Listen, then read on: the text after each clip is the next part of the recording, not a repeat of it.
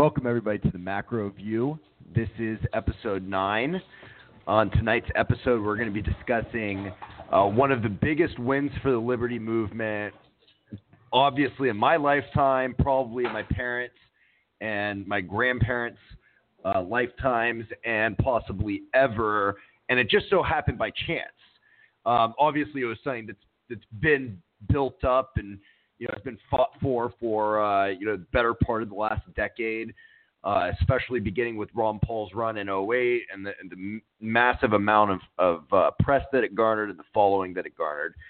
I'm finishing up sharing tonight's episode with a couple of groups on Facebook. I'm going to tell them, check it out. Going live now.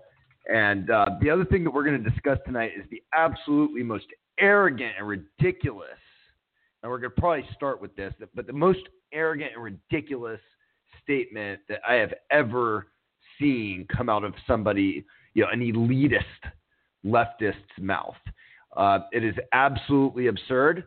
And basically what it is Bill Gates, the $60 billion man, calling for socialism as the solution to climate change and something that needs to be done because, in his mind, ultimately, when you boil it down, ultimately in his mind, he thinks that we're too stupid to figure it out, that there's nobody out there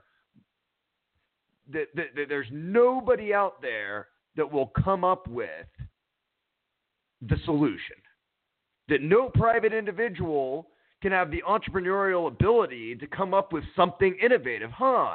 Isn't that surprising, Bill? And where would you be if the personal computer market was considered as important as, I don't know, let's say the solar panel market is today? Not to mention the fact that without you and your entrepreneurial innovations that most people thought of at the time as time-wasting hobbies being run by some Trekkie in his garage, or a number of Trekkies in their garage trying to come up with a product that most people would use. If it wasn't for that incredible personal risk that you took to solve it in a totally unregulated, almost underground world at the time, if it wasn't for that, the models that we have that are saying, that are powerful enough to calculate some of this stuff, to give climatologists enough of a backing to be able to say that it's science. And if it weren't for those, if it weren't for your invention, if it weren't for your computers and your personal computer and the massive impact that it had on the capacity of processors, because now you have billions of dollars, $100 here, $500 there, $700 there, going back, personal computer might have cost a couple grand for a good one, and still can. You look at some of that. But the consumer demand for the personal computer is what drove the processing revolution. And without that processing revolution, which the government would have never done, the government had no incentive to deliver high-capacity processing to the layman. And as a result, have even ultra high, much higher capacity processing for high-end companies and for the wealthy and for the research and development and even for the government themselves. It's insane. You came up with this idea, Bill. You came up with a revolutionary idea that nobody else would have thought of, and you're saying that some bureaucrats in Washington could have done a better job with that, or are going to be able to do a better job with this? And maybe you're just out of touch. I mean, I could understand that. Maybe you just haven't been to a post office in long enough. But I was there today filling out a passport application. And let me tell you, it is one of the most absolutely terrible, worst experiences that you have to go through is dealing with these government services. And you're going to leave something that you believe is so important, that's humanity destroying, in the hands of the same people that run that organization. That's what you want to do. I mean, it's laughable. Get the fuck out of here. There are millions of people out there that care about this bill. Are you so arrogant to think that there's not some genius like you, whose parents are telling him, get the fuck out of our garage, stop wasting your time, stop fiddling with these stupid solar panels, who isn't going to dedicate the rest of his life to solving it, and is probably going to solve it. And, I don't want to just go here and rant because he called for socialism. I want to point to some of the actual fallacies that he himself preaches. Almost from the get-go, he admits that government would be inept at handling this. And his excuse for giving it to government is that, well, venture capitalists don't do that good of a job either. If you look at the number of companies that go bust that venture capitalists invest in, the fact that a lot of these things are boondoggles isn't really justification for not stealing other people's money to invest in it. So obviously the first fallacy is that venture capitalists operate voluntarily. They have voluntary investors that put in capital that they have accumulated. And I'm not going to get into the chain and the way that they got rich, because there are a lot of people out there that get rich off of cronyism. I'm not going to get it. Let's just assume that they didn't. They made their living an honest way. They got a couple of $1 million saved up. They don't want to just invest in the stock market. They like doing they'd like to do some more, revolutionary or innovative things. They'd like to be able to tell their kids, hey, that social media app or, that solar company that's putting solar panels on our roof, I helped invest in them. I helped get that. People like that. People enjoy the satisfaction of being able to say, I own a piece of that, or I invested in that. And you think that it's the same thing when that person decides, okay, I'm going to give some of my money to a venture capitalist to invest in it because I don't want to deal with having to deal with the day-to-day operations and dealing with an executive at this high-tech company that I may or may not know anything about. Some people do want that, and they usually go that route. But for the average, guy who became fairly wealthy or woman who became fairly wealthy, old or young, that wants to invest in some venture capital deals, they might go to a venture capitalist. But above and beyond that, pension funds, endowments, they invest in venture capital funds, sovereign wealth funds from around the world, which you can, I'm not going to get into the violations of the non-aggression principle that go into building a sovereign wealth fund. Not to digress, there is a lot of private capital. It's private capital. It's privately controlled capital. And in the case of pensions, it's not exactly, but it is opted into when somebody takes one of those jobs where they get a pension. I'd love to see some of those go to 401ks. And I'd love to see, and it's something that Bill Gates, he gets into the fact there's no financial incentive, which I'm going to absolutely destroy in a little bit. But he also he makes the assertion that basically nobody would invest their money in this. And so you've got to subsidize it, and the subsidies are working, and we're getting there, and that we need to triple down and go from spending $6 billion a year, by the way, 90% of goes bust. And instead of spending that $6 billion a year, we should be spending $18 billion a year of people's money that we expropriate. Because let's be honest, that's what taxes are.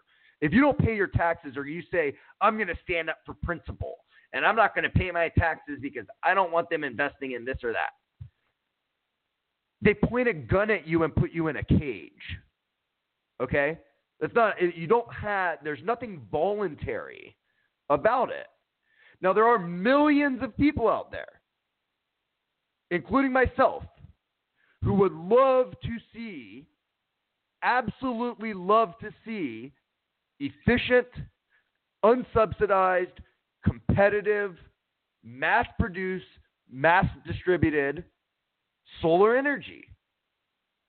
And the person that invents that, or the group of people that invent that and distribute it in the private market, are going to become far wealthier than you are, Mr. Gates.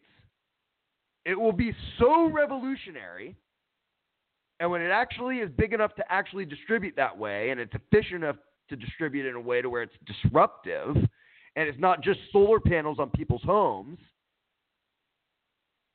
When that happens, there's going to be a lot of people who are going to lose a lot of money. Because currently, the fossil fuel-based utility companies that have regional monopolies and are the only player in their region are considered by investors and investment advisors and all ranges of financial professionals and investment professionals at every level of the game to be the safest sector.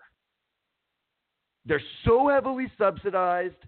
They have such a strong control over their market via government that it's not because they're just really good at what they do, and that people mostly hate their utility company. It's a monopoly. It's a local, regional monopoly, and it exists because it's willing to take the subsidies from government in order to be able to funnel cheaper energy at peak price points to the poorest people in the community. That's what it's all about. And they're financially entangled in a way to where the pension funds are overweight utilities most of the time. College endowment funds are overweight utilities most of the time. Most 401k funds are overweight utilities most of the time. Most retirement funds are overweight utilities most of the time. And you're calling for the same government that is overweight fossil fuel, heavily subsidized utility companies via their pension obligations to take control of a disruptive industry that would wipe out the multi-billions of dollars worth of wealth that's held in utility securities? Out of here. It is not going to happen. Anything that you want to see get done, you should be praying that until it's so disruptive that they can't regulate it, that government doesn't get involved. That's what you should be wanting, Bill Gates. And if anybody should know that, you should. Because you benefited from one of the most unregulated industries that has had one of the most incredible growth spurts of any industry ever over the last 20 or 30 years. It has revolutionized and changed the way the world works. So much to the point that the case that you're trying to make wouldn't even be knowledgeable if it weren't for that invention and the subsequent investment and processing technology that resulted from the competition. From trying to make computers faster and faster and faster. At every level of the game, from personal, which was the biggest for the smallest amount of money, the biggest market share, lowest profit margins, to the business level, smaller market share, a little bit higher profit margins, all the way up to the giant university research facilities where you have pretty good margins. Processing companies wanted to offer the best processors because it was an open, freely competitive market where the number one goal and the only goal was to serve the consumer. And that is what we need in the energy sector. Okay, so it's already been 15 minutes, and I've been ranting on the arrogance, the absolute arrogance of Bill Gates. And I did a whole blog post on it. You can go and read that. It is titled "The Arrogance of Bill Gates," because why not? Why wouldn't it be titled Why would it be titled anything other than that? So now I want to talk about some of the things that liberty lovers should be optimistic about. That people who believe in the free market, that believe in general, people, yes, they are self-interested, but that self-interest also means that they are going to try to produce as much as they can and consume as efficiently as they can in order to provide themselves with the best possible life that they can. They're going to take deliberate actions in order to provide themselves with the most satisfaction. For people who understand that and understand that because of preferences, handling something in every 2 years or every 4 years through elections where 51% gets to rule over 49%, And if you understand that 51% and 49% don't even exist, because really it's all just individuals, and they all have different preferences, and they all rank these priorities differently, and they come together and coalesce around giving some person power over the people that don't agree with them to force them to agree with them for a short period of time. For those of us that understand that that's actually how it works, and why it is inherently that markets would be and are much more efficient and deliver to consumers much better goods, much more often, much better services, and those services rapidly get better over and over and over again. For those of us that understand that and that understand that government's what gets in the way of that and what slows that process down, there is something in particular to be optimistic about. And that is the fact that Rand Paul is now the most powerful person on Capitol Hill. He is the 51st vote in a Republican majority Senate. He's the 51st vote. And if you gather up another 8 Democrats who are willing to go along with you to save face, guess what? He's the 60th vote. He's the 60th vote. Or I guess it'd be 9 Democrats, but he'd be the 60th vote. So he controls a lot of power right now. He also sits on which is extremely important, the Senate Homeland Security Committee. So he's one of 19 votes where 51% approves a nominee for a number of different defense and homeland security and military industrial related bureaucracies, where the nominations, the appointments that a President Trump will make will have to go through. And he's the 10th Republican vote. And given how partisan everything is, if it stays this way and Democrats are going to be, whatever you want to call it, obstructionist, and they're not going to work with Republicans. Now, they might, because what is going on in this country is there's been a Republican domination at every elected branch of office at the state and federal level, except for in the Senate. And you have a Republican president. You've got a Republican Congress that's got a very safe majority right now. You have a Republican governors in 33 states. Republicans control a very safe majority of state assembly houses, state houses of both Congress and Senate. And in 4 years, presumably if they're able to maintain that and a disaster does not ensue, in 4 years, they will have total control over redistricting, basically. And they'll have massive control over redistricting, and they'll be able to essentially create another decade, a full decade. And this can be very, very dangerous, but if you have people like Rand Paul leading the policy, and the policy is working, it also could potentially be good.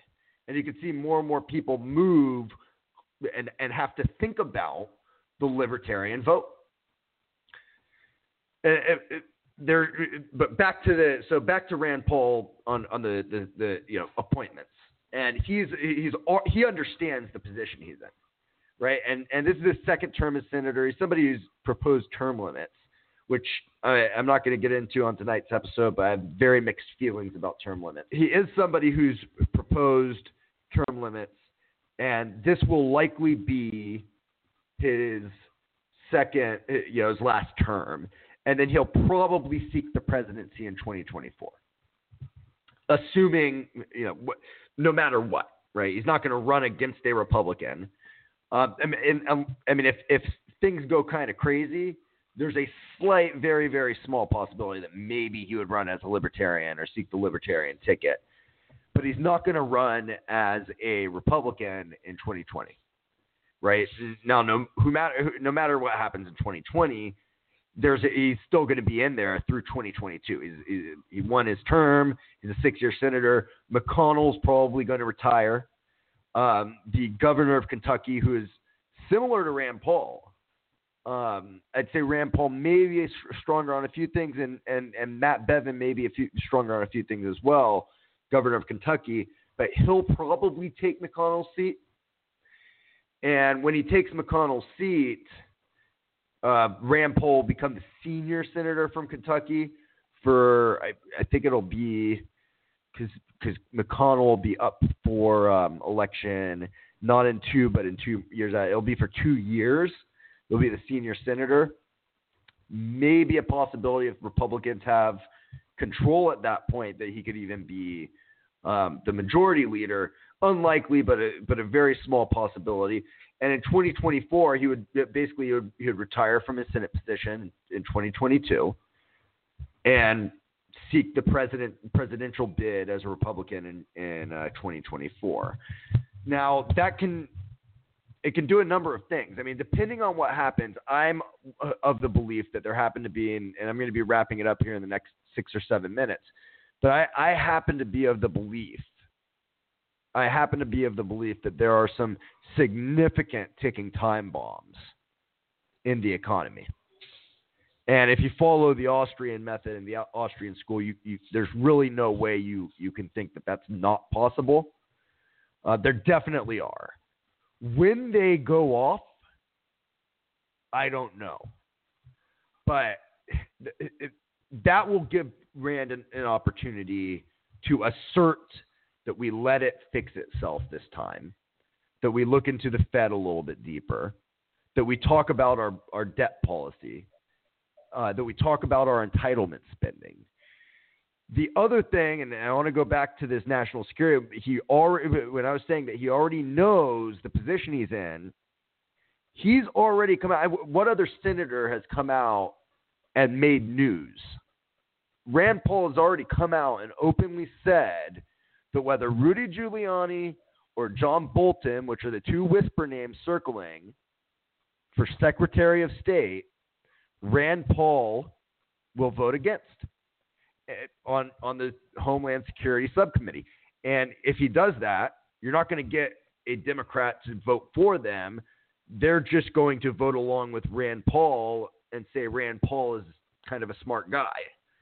And they'll make a political, look, Rand is willing to be bipartisan and da-da-da, but the rest of these Republicans aren't. And he's going to block a vote from being able to occur on either a John Bolton or Rudy Giuliani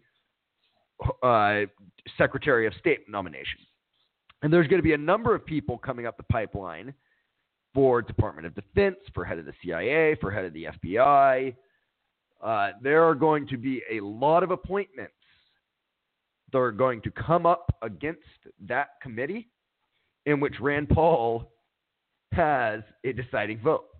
There's going to be a number of bills that Republicans in the House are going to pass, that Republicans in the Senate are going to be ready to pass, that Rand Paul is going to be the final vote that they need. And once they have that final vote, then they can go out and do to the Democrats what the Democrats did to them and say Democrats are just being obstructionists. They're not voting with us. We'd love to do this. We'd love to make this bipartisan. The American people spoke. Look at the situation. Republicans control most of the state houses, most of the governorships. They control the U.S. House. They control the U.S. Senate. We have the president. They're the ones that are being obstructionists. The American people have spoken. And Rand Paul has an opportunity to make sure that all those bills get cleaned up and make sure that we say, hey, the American people did speak. They spoke against cronyism. They spoke against government doling out favors to the wealthy and the powerful and the elite. They spoke against artificial barriers to entry that cost entrepreneurs hundreds of thousands, if not millions of dollars, that waste capital that could be invested in serious innovations that would solve the problems that Democrats want to say they want to solve. We have an opportunity to show the people out there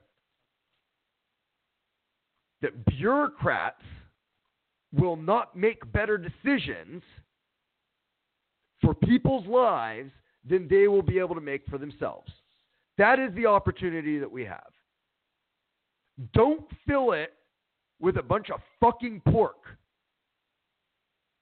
Don't fill it with a bunch of boondoggles and cronyism and a bunch of loopholes for the favored classes or the unfavored, disenfranchised classes, so to speak. You want to renegotiate NAFTA, renegotiate it, but still believe that free trade is the best way forward. That when people have the opportunity to use their dollars to vote their priorities, that it's much more efficient than trying to build a coalition every 2, 4, 6 years. Just on the utilitarian standpoint, it's far better. From a moral standpoint, this is the only system that appreciates what the left claims to love, which is diversity. It's the only system that appreciates diversity in preference, that appreciates diversity in thought, that appreciates diversity of knowledge. And not only does it appreciate it, it demands it. And not only does it demand it, but it requires that you also fit the moral sentiment of most people. There's nothing wrong with boycotting businesses that you don't agree with. There's nothing wrong with putting companies out of business if they're going to be discriminatory and just deciding we're not going to use our dollars to vote for their success.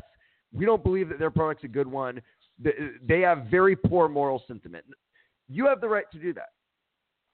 You have the right to forego a salary at one employer and accept a salary at another employer, even if the salary at the other employer is a little bit lower because you feel as though the other employer offers better, does more for social impact or does more for environment. You have that opportunity in this system.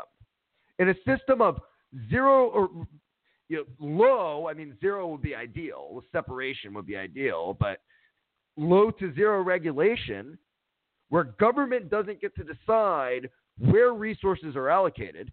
You get to decide what your priorities are. You get to seek out the people that can change the world, and you get to vote your dollars for them all the time. You don't get one vote every couple of years. You get to vote every single day of your life. And that's what makes it the moral system. Everybody else is telling you to conform to their priorities under capitalism. Rather, you get to go and take your priorities and try to use the means available to you to reach your ends. And if millions of people, which is demonstrated by the amount of political uproar that occurs every couple of years, and over 49 million people voted for this side, 48 million people voted for that side just in the presidential election. And there are a couple million for third parties. If you just took your money and your resources and your time, and even, I get it, you got a job, you got to feed the kids, you do. Those are your real priorities. And then you say, I want to go and petition for this. But if you took that educating people and raising money for the cause and take that time, and instead of trying to go and get government to do it, you just got the brilliant people out there, which there's millions of them throughout the world, millions of them. You got those resources into their hands. You found the ones that were as passionate about it as you are, that had complementary knowledge and skills, and you organized freely. That is your right. And in this system, in a system of free and voluntary association and exchange, sometimes deemed free market, sometimes deemed capitalism,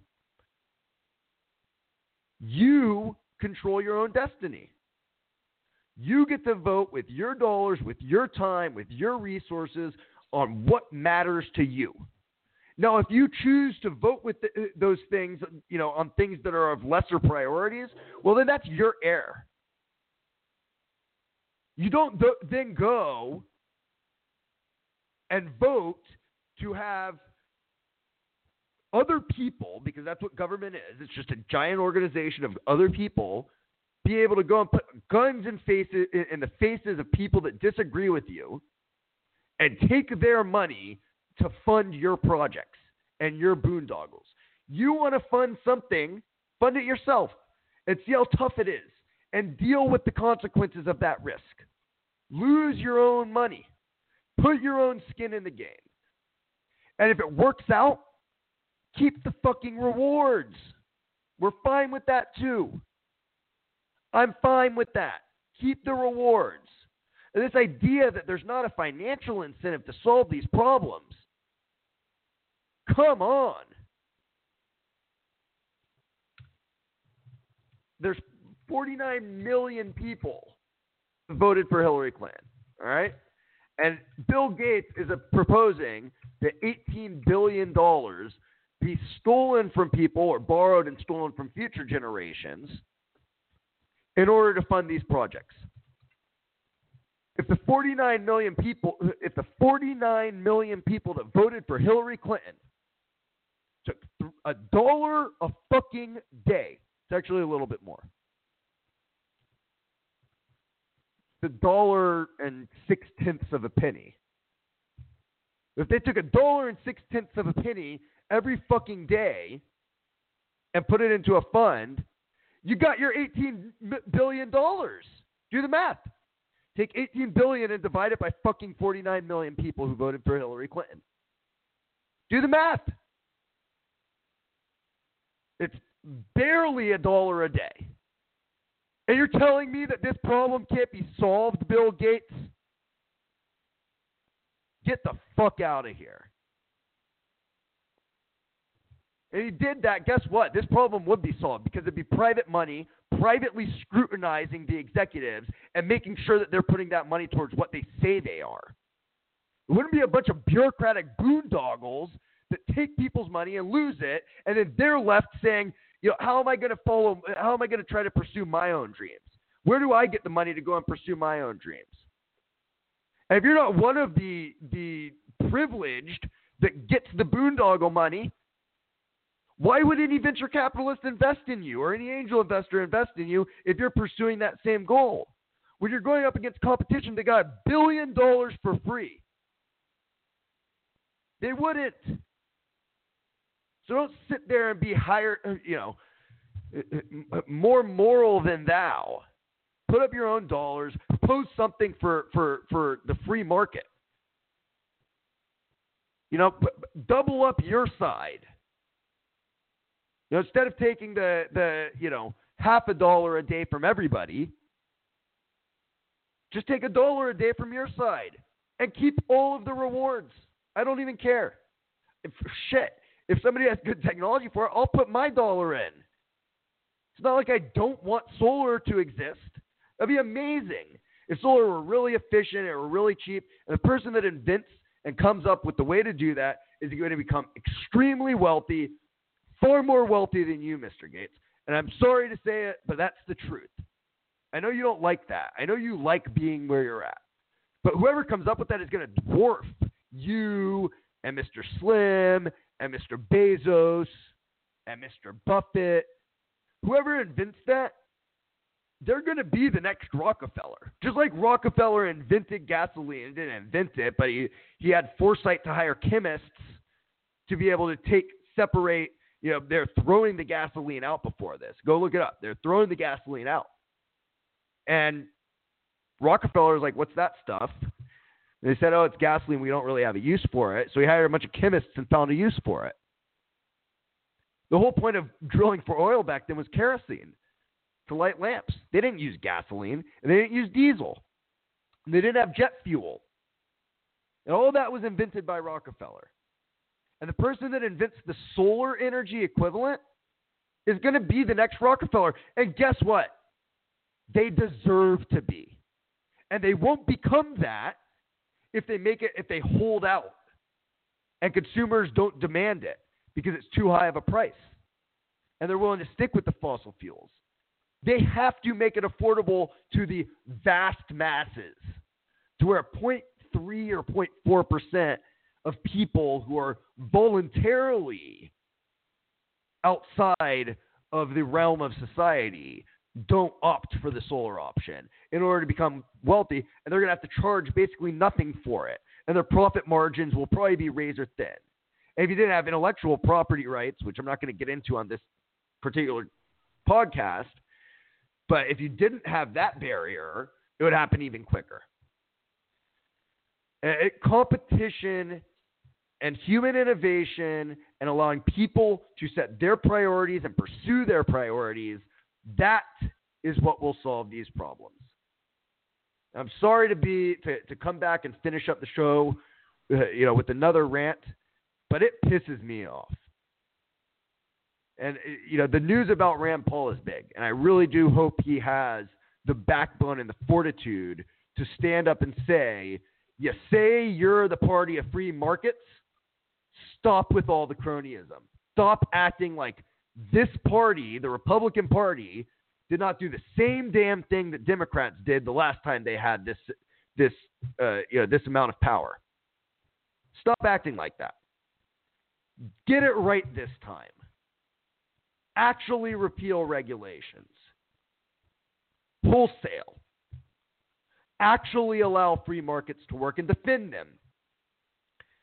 And explain how people make decisions that they believe are best for them at the time. And with less government in the way, excuse me. With less government in the way, they'll be able to make those decisions more and more easier. It'll take less and less time to make those decisions. They'll be more and more informed in making them. They'll feel more and more satisfied in making them. They'll have a lot more productivity as a result of the additional capital that goes towards all sorts of innovations to increase labor productivity, which will subsequently increase wages. Goods will be much more abundant, which ultimately helps the poorest of the poor. And if you stick to free trade, hey, your goal of solving starvation and some of the most tragic situations around the world, that starts to happen too from this abundance. Let people create. They know what they're doing. Each one of us has an end goal in mind. We all want to see the world be better. We all feel as though, in some way or another, we're contributing to that. And if you freed us up to do more of it, we would. That's my message for tonight, everybody. Hope you enjoyed the show.